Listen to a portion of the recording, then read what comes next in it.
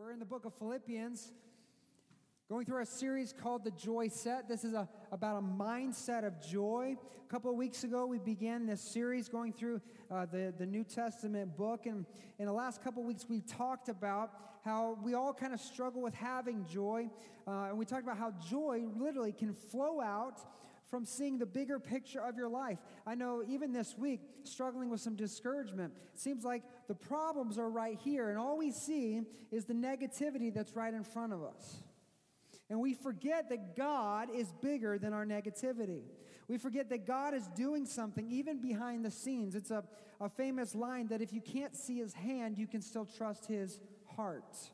God is constantly doing something. He's working all things out together for the good of those who love him and are called according to his purposes. And so oftentimes we get discouraged and we let negativity kind of control or dominate our life because we become short-sighted and we don't see the bigger picture. And we talked about a couple weeks ago that a lot of times it's because we're missing margin in our lives. We don't really have that opportunity. We don't take the time to just get alone with God and just say, God, speak to me.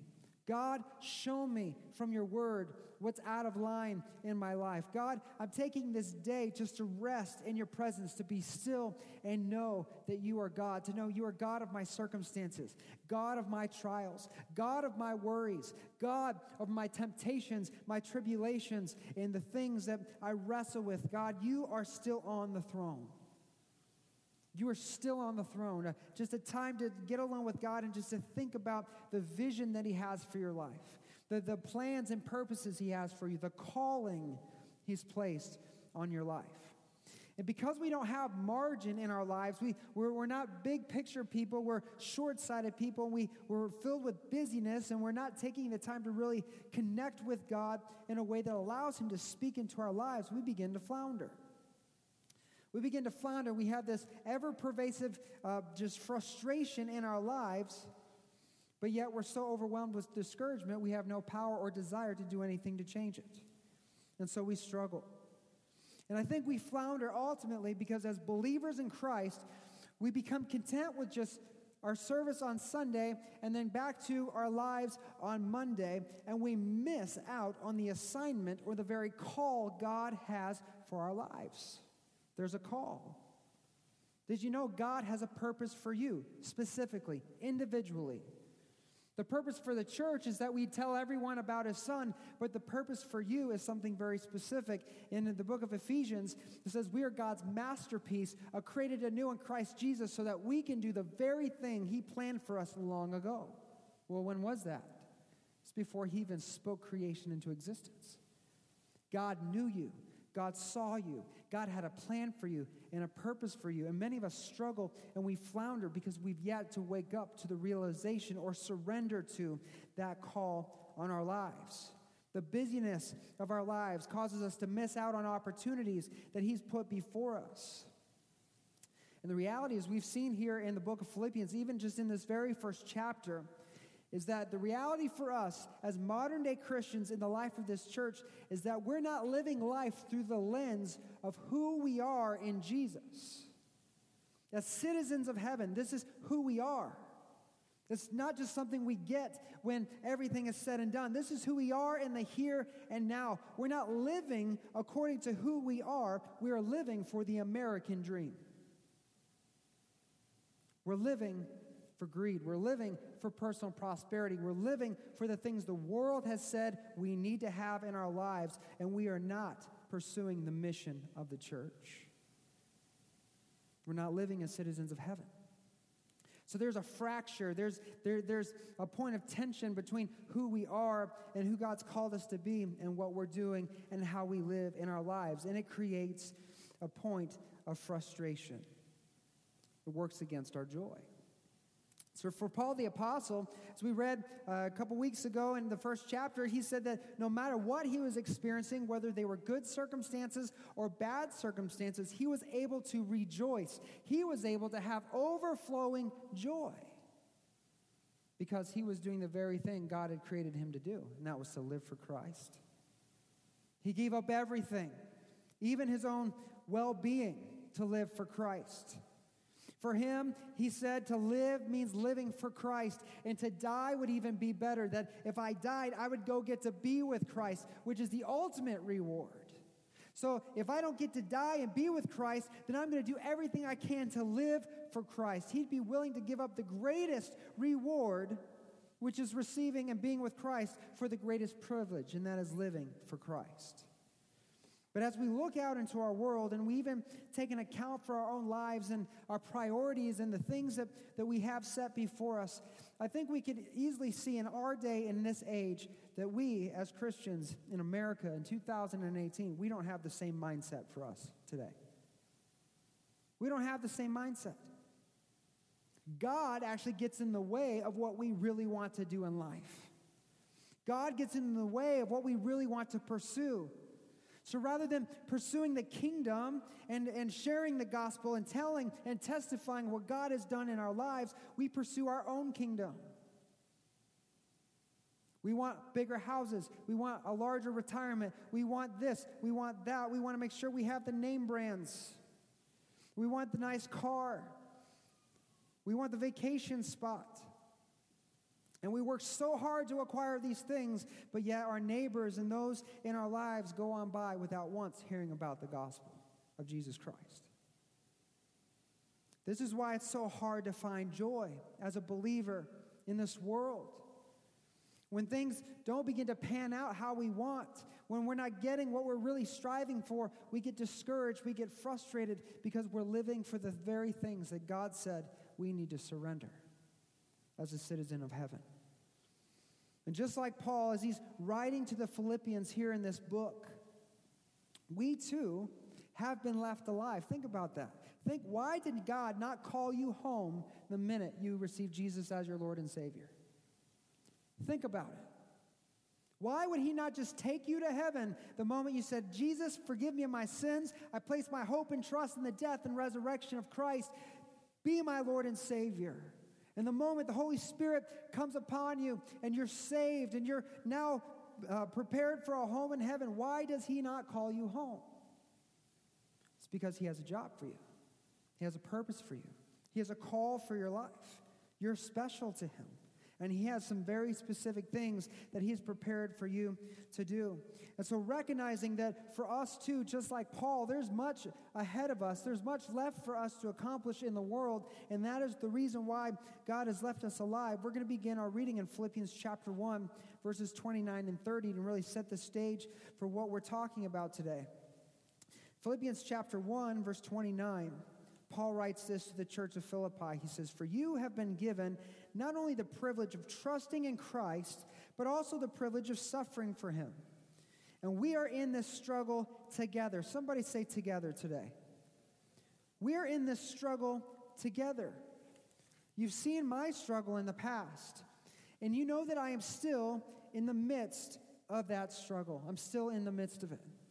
We're in this struggle together. And Paul, he's speaking of this undeserved privilege. He also writes about this in the book of Romans, talking about that salvation is a gift from God. There's nothing anyone in here has done to earn it or deserve it. Praise God that it is a free gift. Praise the Lord that he saw fit to offer this of his own accord.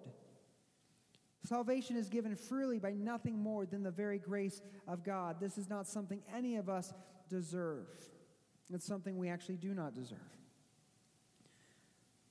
And in this moment, as he's talking about salvation and this privilege of knowing Christ, we say this in the church. If you've not grown up in the church, this might be foreign to you, but if you've been in church your whole life, you might have heard this common phrase, and it's this. It's that Jesus has saved you from your, fill that in.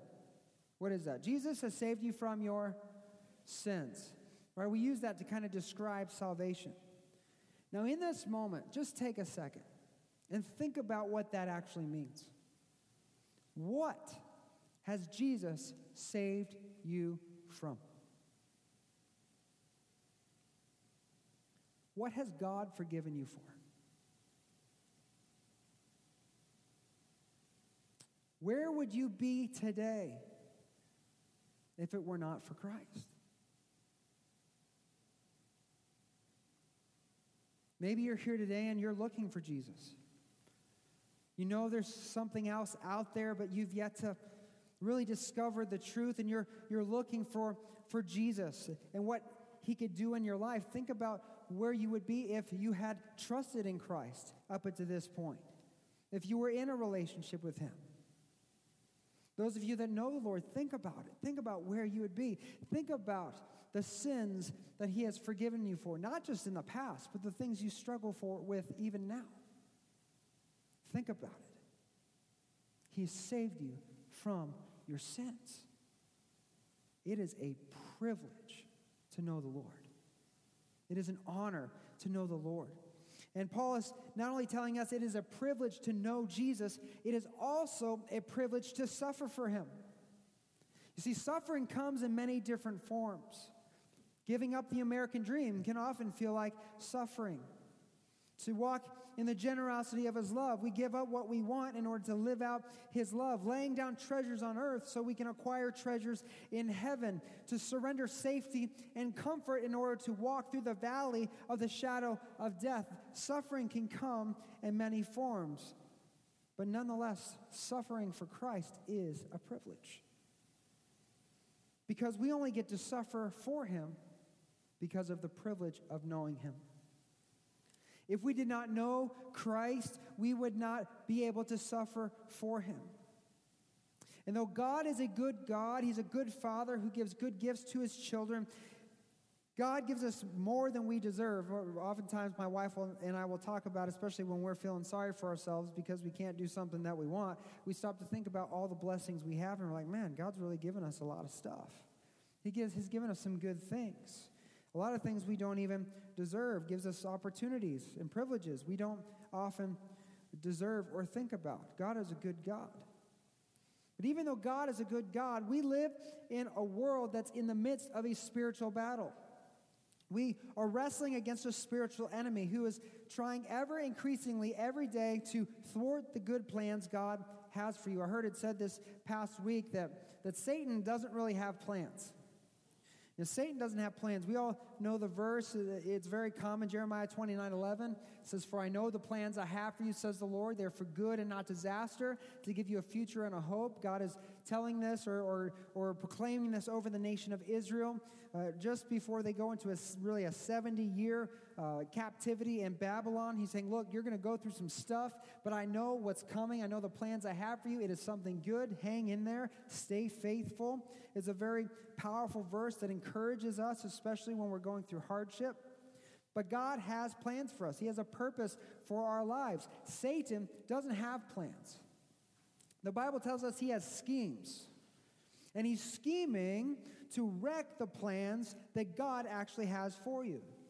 Jesus said in John 10:10, the thief comes but not for to steal, kill, and destroy. That's all Satan wants to do. He wants to wreck the plans that God has for your life. He wants to wreck the good things that God has prepared for you. So enters hardship, struggle, and suffering. Now the Holy Spirit, through Paul, in this book of Philippians, he's weaving a narrative, this guide to a joy-filled life, and to have the mind of a joy-filled person, what we're calling a joy set. And so he sets the stage here, Paul is, by saying that to know Christ and suffering for him is a privilege, which is a concept that many of us take for granted. But we need to let that soak in as we transition now into chapter 2, as we look at what Paul begins to write, thinking truly about the privilege and honor that it is to know Christ and to suffer for him. In Philippians chapter 2, verse 1, here's what Paul says. He says, "Is there any encouragement from belonging to Christ? Any comfort from his love? Any fellowship together in the Spirit? Are your hearts tender and compassionate?" Now, Paul, he's asking these rhetorical questions. And he's doing this to really get the readers of this letter, the believers at the church of Philippi, to really think deeply for a moment. Think about Paul's situation. Where is Paul writing this letter from? Someone shout it out. Prison, from jail. He's in jail. He is presently suffering for Christ. And so he's asking these questions. Is there any encouragement belonging to Christ? And you would say, church? Yes, there is, right? Belonging to Christ is really encouraging. I'm not what I once was. I'm a new creation. Right? The Spirit of God lives within me. There's a joy, there's a hope, there's an encouragement to my soul that I've been forgiven and set free and I'm made clean. There is a joy that is an encouragement that is belonging to Christ. I have a home in heaven that's waiting for me. I have a Savior that one day is going to come down from heaven with a shout and the voice of the archangel and the trump of God, and I'm going to watch the dead in Christ rise if I'm still alive, and at that point, I'm going to fly up there in heaven too, and I'm going to be with my Savior forever and forever, never to know sin, never to know pain, never to know sickness or death ever again. You better believe there's encouragement in belonging to Christ. You better believe it. Any comfort from his love. What do you say, church? Is there comfort in being loved by God? Is there any fellowship together in his Spirit? In other words, he's saying, think about this. Y'all, I put the Southern in there because for emphasis. Think about it, y'all. Is this available in Christ? Is there encouragement in hardship? Is there comfort in struggle? Is there fellowship and partnership through the Holy Spirit? Are we communing together? When we join for worship, are we communing together in the presence and power and experiencing God's might in our services? If the answer is yes, then what are we doing if we're not coming together? If this is available, encouragement, comfort, fellowship, then why are we not coming together? What are we doing if we're not striving with one another and contending with one another for the faith? If we're not encouraging each other to be proclaimers of the gospel and evangelists in our neighborhoods, our sphere of influence? What are we doing if we're not encouraging each other to live faithful before God, pure and spotless lives, and to be faithful to the call that he's placed on us? What are we doing? Because all of these are available in Christ Jesus. And since all of these are available in Christ Jesus, in the second verse of chapter 2, here's what he says. He says, then make me truly happy by agreeing wholeheartedly with each other, loving one another, and working together with one mind and one purpose. Paul here is saying that if we have a right mind, it says that knowing Christ and suffering for him is a privilege, then we will increase his joy. We will increase the joy that can be experienced ultimately if he is able to see unity in this church. There is joy that comes when a church is unified in purpose and in mission. I don't know if you know this, but church people from time to time tend to disagree with one another. I don't know if you knew that. There's disagreements that happen over big things, small things. And what happens when these disagreements, when they come out of unity with one another, is the ministry begins to suffer. Things begin to happen, and there's stresses, there's problems, there's trials, and there's hardship. So here Paul, he's wanting to redirect and point us to the important things and to point the things we have in fellowship with Christ together, because when problems happen, disunity happens, then the outfall or fallout also begins to take its toll. And so he's encouraging the church to come together. Paul stresses the importance of unity also in Ephesians chapter 4, verse 3, where he says, be eager to maintain the unity of the Spirit in the bond of peace. That word eager also means to be diligent, to be unrelenting in your pursuit of unity. Because right after verse 3 in Ephesians chapter 4 and verse 4, he says, as we are eager to pursue unity, we need to recognize that there is only one Lord, there's only one faith, there's only one baptism, and one call to the glory of God the Father. There is one thing that binds us together. There is one ministry, one mission, one purpose. Unity in the church, unity among believers is vitally important for the health of any church, because a fractured church is a weakened church. Unity is important. But not only is unity in a body important, it is also something that's very powerful. John chapter 17, verse 23, this is Jesus praying to the Father, and he says, I am in them, and you are in me. May they experience such perfect unity that the world will know that you sent me and that you love them as much as you love me. Meditate on that for just a second. This is the Lord. He's praying to the Father. He says, I am in them and you are in me. May they experience such perfect unity. And this is the part that gets me. It says that the world will know that you sent me and that you love them as much as you love me. That is a powerful verse. That is a powerful verse. Because Jesus is saying that if the assembly of Christ, the people of God, the church, if the church was in unity, the world would have the evidence it needed to know that he came from the Father. If the church was in unity, there'd be no question in the world whether or not Jesus was the Christ, the Son of the living God.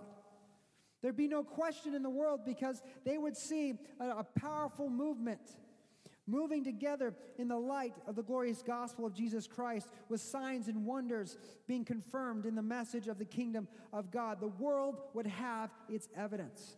Think about people you know in your life, those you love, in your family, at workplace, the people you know that are doubting God and doubt his existence and don't know about this faith thing. If the church was united, they would have what they needed to know that Jesus is the answer. The world is continuously scanning the cosmos through scientific endeavors, looking for evidence of God. But all they need to do is look at the church when it's in unity. That's powerful. That is powerful. No wonder why Paul says, be eager to strive for unity.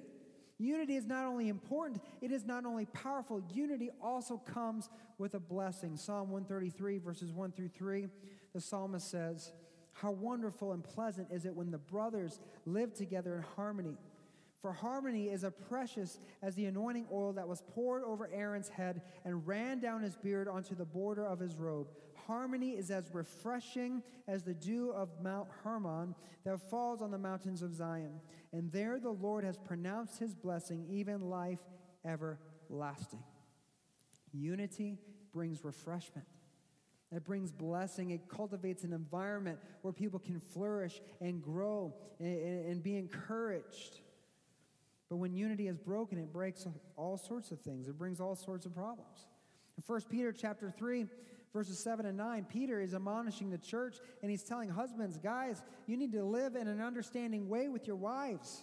Because if you don't, your prayers could be hindered. He's like, live in such a way that you're cultivating unity in your relationship. Because if you're not, your prayers could be hindered. Your fellowship with God and the ability to see God move in your life is going to be stifled in your life. That's strong. Because if we know that prayer can be hindered in a family because of disunity, how much more can the work of God, the power of God, and the message of God be broken, be dulled, or stifled in the church? Unity brings a blessing.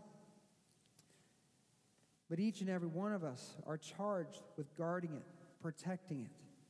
Unity is important, it's powerful, it's a blessing, and it can cause people to experience joy. And if we're living as citizens of heaven, this is where joy will be found, in the unity of the brotherhood. Now, there's a misconception that unity also requires uniformity or sameness.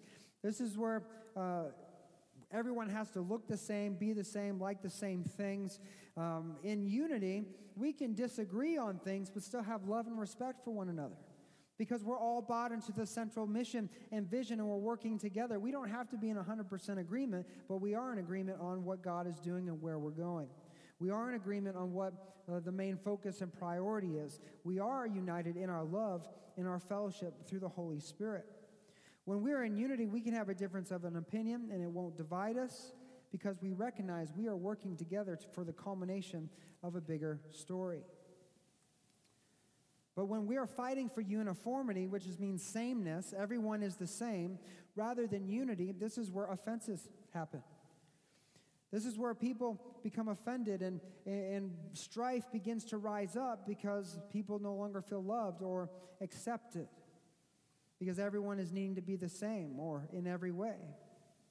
I used to minister at a church in Missouri was my first ministry position, and I was a worship leader there, and was working with a pastor, and I'm not new to the church because I grew up in the church, and I saw ministry from my parents' point of view, but this was the first time being on staff anywhere. And if you know my story, this was like a big leap of faith for me because I was in major rebellion. I didn't want to go into ministry, but God turned my heart and began to work us through this path. And here at the church, things were going well for a while, but after a time, it started to experience some trouble. And during that time, God called the pastor to go elsewhere, and then laid it on my heart to go elsewhere. And I can remember that as the dysfunction was happening in this church, I was called into the office to speak with the head of the deacon board at that time, because they had a meeting about what they were going to do to help unify the church and try to recoup from the strife and the dysfunction that was happening. And so as I was meeting with this guy, he was asking me if I was planning on staying and would be willing to continue to lead worship, and I let him know that we were going elsewhere, and God had already kind of rerouted our direction. He was like, okay. And after I got out of that meeting, I saw all the other staff members I had worked with, and I was like, well, that's interesting. That all the guys were there, not just me. And then I was hanging out and talking with them, and they one by one got called into the office. And one by one came out and said, I just got fired. I just got fired. I just got fired. And I was like, what's going on here? They said, yeah, they changed the locks and they fired all the staff. And it's because the staff that was still there was still in support of the vision of the previous pastor. So they wanted to get rid of everybody that thought that way and had that vision so that they could then bring everybody under the new vision of the church, or what they thought was the vision of the church. And their plan to do that was really to create division and hurt people and fire them and put their families in hardship, rather than cultivate the Spirit of God and ask for revival and for healing through the Holy Spirit. There is a misconception between unity and uniformity. Unity doesn't mean everyone is the same. Unity means everyone is in support of the vision. It means we are connected with our love for one another, with our vision of what God is doing, and the ultimate call that He's placed in our life to reach our community. And Paul's hope here, and I believe the core of Jesus' prayer, is that we would be in unity. Not that we're fighting for what we want or what we desire, but we're fighting for what God wants and what He desires. And really, Paul, in Philippians chapter 2, verse 2, he gives us 4 things to strive for in our quest for unity as a church. And these are things that we each need to take as responsibility on ourselves to pursue in our own lives. There are 4 things that we're to be in quest for, to strive for, so that our joy together as a church may be in full as we labor together for the cause of Christ. And I think when you read this in the New Living Translation, you kind of miss it because it seems a little redundant. So we're going to read Philippians 2:2 in the English Standard Version, because we'll begin to see the separation of these items in the Scripture. And if you're taking notes in your worship guide, you can write these 4 things down. Philippians chapter 2, verse 2, Paul says this to the church. He says, complete my joy by being of the same mind, having the same love, being in full accordance, and of one mind. So there are 4 things here. And again, we can see the call for unity just reading off of the Scripture here. But pay attention to what he's specifically saying. That we should be of, number 1, the same mind. Number 2, we should have the same love. Number 3, be in full accord. And number 4, be of one mind. And it kind of seems like number 1 and number 4 are the same.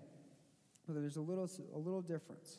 Again, from the first glance, we can see that he's talking about unity. But when you dig a little deeper into the original language, into the Greek in which these letters were written, you can see something a little more significant begin to shine through.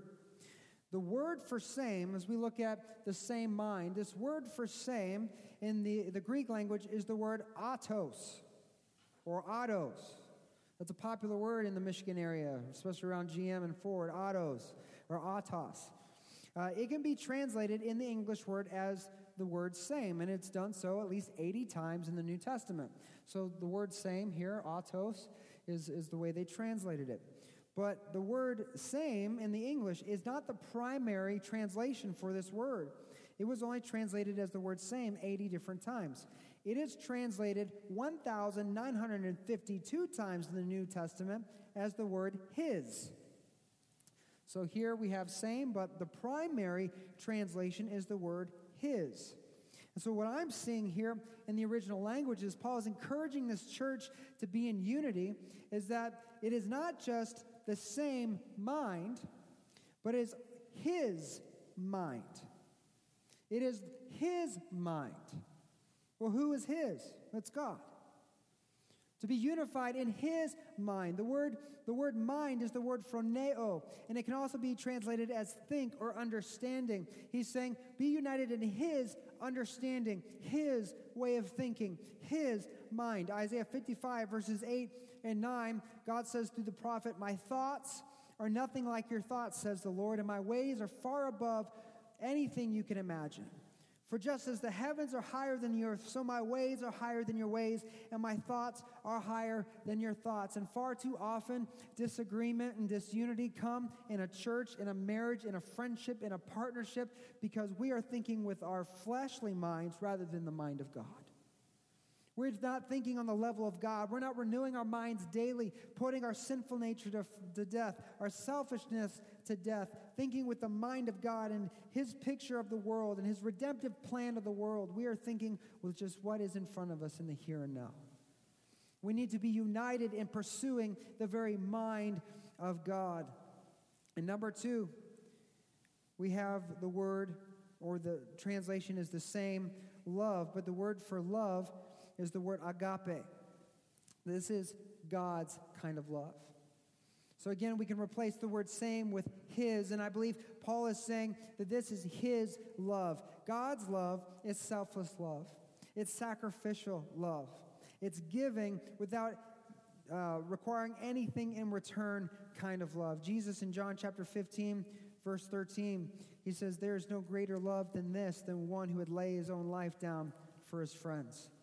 There's no greater agape than one would lay down his own life for his friends. There's no greater love than this. John 13:35, Jesus says, your agape for one another will prove to the world that you are my disciples. Your sacrifice, you're willing to serve and not be served. You're willing to give up your own rights and not proclaim your rights. This is what is going to prove to the world you are my disciples. God's love, or his love, does not equal like. Jesus didn't say, if you like one another, you'll prove to the world that you're my disciples. No, he said, if you love one another, if you agape one another. Agape is God's kind of love. It is his love. We need to pursue having God's thoughts. We need to pursue having God's love. And number three, we need to pursue being of one accord. This phrase, one accord, is really made up of two different words. The word sin, which means together with, that's S-Y-N. It's together with, and the word psychos, which means soul or inner self-life. It's the mind, the will, and the emotions. It's the center of all your feelings, desires, and affections. This is your mental self. And here we're to be in one accord. This is, in essence, one in purpose and in affection. He's saying, I'm praying that the church would be one, that our desires would be one. We'd have one desire. We'd want the same thing. And as believers in Christ, citizens of heaven, pursuing for unity, the one thing that our desire should be is that we should live a Christ-centered life, a Spirit-led, and be kingdom-focused. That we should be Christ-centered, Spirit-led, and kingdom-focused. It is all about Jesus. It is all about Jesus, the gospel of Jesus Christ. Go into all the world and preach the gospel. When you wake up and put your kids, get them ready for school, it's about Jesus. When you go to work and you punch in, it's about Jesus. When you talk to your neighbors and your coworkers and the people in your family, it's about Jesus. Everything that we do is Christ-centered, and then it should be Spirit-led. We live and operate and work through the power of the Spirit. He teaches us the truth. He empowers us for ministry. He's guiding our lives, and he's uniting us together in the fellowship. And we should be kingdom-focused. It's about his kingdom, not ours. It's about his fingerprint in the world and not ours. We are to be Christ-centered, Spirit-led, and kingdom focused. But far too often, we are emotionally driven people and not spirit-led people. We make decisions based on our emotions. We react based on our emotions, and we aren't thinking with God's thoughts. We're thinking with our flesh. We are thinking about what's pleasing and perfect in our eyes, not what's pleasing and perfect in the Father's eyes. We're looking for what is comfortable and not what is hard and honorable. But as followers of Christ, we are to be living to make Jesus famous. We should yearn to overflow in the Spirit, that His presence would be confirmed through signs and wonders and miracles of all kinds. We should stand in awe of His glory when we gather for worship. We should be pursuing God in every sphere of influence, spectrum of our lives, no matter what our assignment is from the Lord, as we live to advance the gospel of Jesus Christ, to advance the kingdom of God here in this world. Number 4, he says, be of one mind. The word one is the word has, and the word one is phroneo. This is one thinking. This is one mind. This is unity in its fullest. Unity that comes from full surrender. This is all-in devotion to our King. This is working together with one vision and one direction. And Paul is saying, he's telling us that if we pursue this, we pursue his mind, his love, be in one accord with one mind together, there will be joy because we'll be in unity. And what works against this being true or being experienced by the church is what Paul addresses next in verse 3 and 4. Philippians chapter 2, verse 3 and 4. This is the opposite of what he just told us. He says, do nothing from selfish ambition or conceit, but in humility count others to be more significant than yourselves. Let each of you look not only to his own interests, but to the interests of others. God's thoughts are not selfish or selfishly motivated.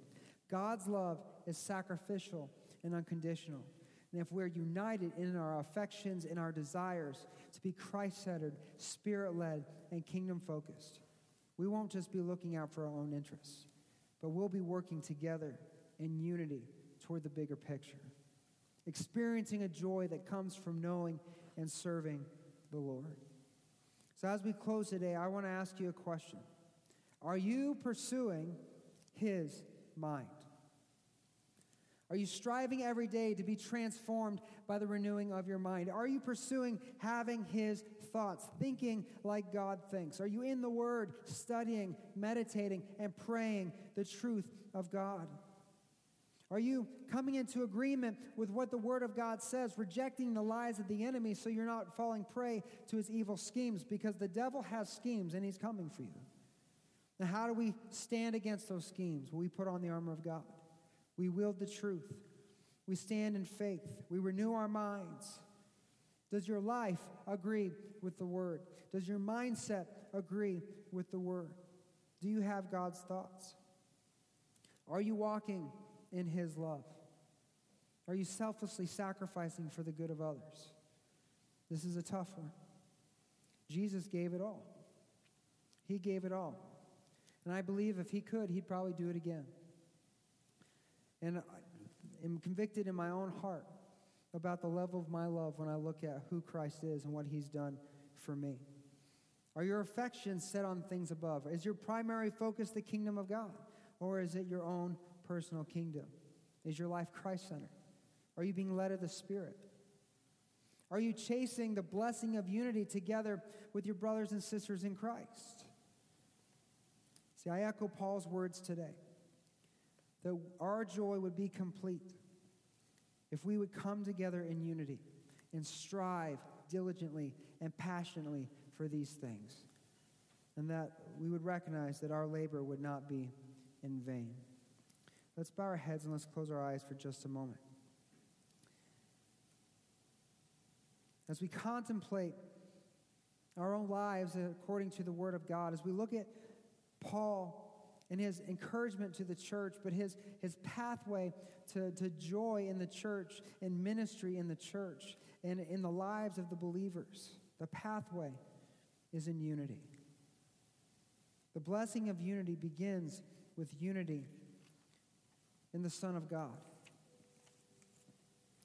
The blessing of unity begins with being unified with the Son of God. Do you know Jesus Christ as your Lord and Savior? Has there been a time in your life where you've called out to God and said, God, forgive me of my sins? I've been messing some stuff up. My life's a wreck. But I know that you love me. I know that you'll forgive me if I ask. So please forgive me of my sins. I place my faith and trust in Jesus Christ. I declare him as my Lord and Savior. Are you in unity with the Son of God? Do you have a relationship with him? The next, are you living in unity with the Word of God? Are you turning away from your sin and pursuing a life devoted to Christ? Even in the most insignificant ways. I was reminded this week of how important it is to be in unity with the Word of God, to be in unity with the Christ, to be in unity with his Word. The smallest of doors can open up the largest of consequences. Are you in unity with the Holy Spirit of God? Jesus said that when the Spirit of God comes, that he would baptize you in his power, that you'd be filled with power to be his witness. Are you filled with the Spirit of God? Are you walking in the Spirit? Paul said that the kingdom of God is not a lot of talk, but is by walking by the power of God. Is the power of God evidenced in your life? Do you see the power of God at work in your life? Is the evidence that the Spirit is in you in your life? Are you seeking the Holy Spirit? In the Old Testament, the Tower of Babel, the whole world was united in one language. They sinned a great sin before God, and God confounded the languages. He separated the languages so that men couldn't continue in their wickedness. Babel brought disunity into the world. But when God came on Pentecost, Acts chapter 2, unity was once again restored. Well, we are a one people again through the Holy Spirit. The Spirit of God brings unity. He brings people together. He doesn't drive people away. Are you in unity with the Holy Spirit? See, when we have unity with the Son of God, and we have unity with the Word of God, and we have unity in the Spirit of God, unity will come to the church. And this will become a place where people thrive. This will be a place where people flourish. This will be a place where there is encouragement and joy, where those who walk in with tears walk away with laughter. This will be a place where the Spirit of God is in force. People are receiving healing. People are receiving a word from God to encourage their souls. This will be a place that is filled with the power and presence of God. So for the next few moments, I just invite us to pray, to seek the Lord, to really ask, God, where is my heart? Where have I been out of unity with you? Where am I out of unity with your church? Where am I out of unity with your word? Where am I out of unity with your Spirit? And God, call me back. Call me back. Bring me in. Make me teachable. Make me moldable. Make me a person who is diligently pursuing the unity that I can have in you. So there's encouragement in belonging to Christ. There is comfort in your love. There is partnership in the Holy Spirit. God, we long for that here at Vertical Life Church. We long for there to be a presence and a power of unity, that we'd be of one mind, one heart, one affection, and one purpose, God, that we would have your love, your thoughts, God, that we'd be soul tied together, united in spirit, that our minds would be set on the kingdom of God. God, we look towards Easter right now. God, we look towards Easter, and in just a couple of weeks, we're going to be celebrating the resurrection of Jesus Christ. We're going to be inviting people to take that step of faith and come to new life in Jesus. God, I pray that each and every one of us, our hearts would burn with a desire to see somebody we know come to faith, God, that we would do everything we can to see them come and be a part of Vertical Life Church on that Sunday, God. And God, when people are here, when they come from the youngest to the oldest, Lord, that your Spirit would be in power right now in the name of Jesus, God. Your Spirit would fall. It would break hard hearts, God. That they would see the church in such unity, Lord, that they would have the evidence to know that you are the true one. You are the Son of God. You are the Savior, the Messiah, and new life can be found in you.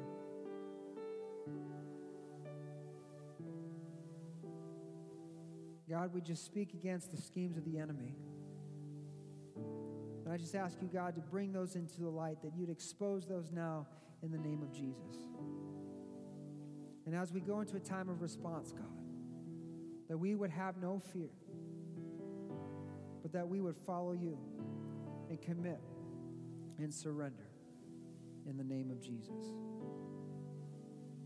In your name we pray. Amen. Let's all stand to our feet. We're going to sing again. We're going to move into a time of response. If God has laid something on your heart to speak, to encourage the church, we have the microphone down here, as well as we'll be down here for prayer.